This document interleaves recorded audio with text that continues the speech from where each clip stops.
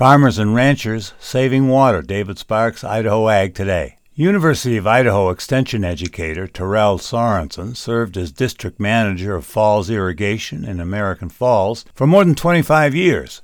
In view of what appears to be chronic drought in the West, Sorensen has several tips for farmers seeking to conserve their water without sacrificing yields and profits. First, he recommends changing cropping systems to prioritize low-water crops and short-season crops that can be harvested earlier in the year. He finds using probes to track soil moisture can help growers avoid overwatering during the heat of summer.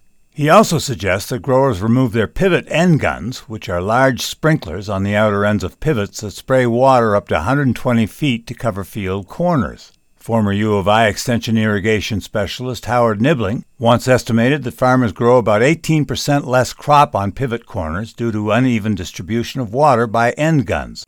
Wind and evaporation also play a large role in the reduced efficiency of watering those areas. Sorensen suggests that farmers who remove end guns enroll their field corners in the Federal Conservation Reserve Enhancement Program, which pays farmers to stop irrigating fields throughout the duration of a 10-year contract. Sorensen's advice to irrigators following a dry season: the main thing, you've got to be conservative on water use. David Sparks, in association with the Ag Information Network.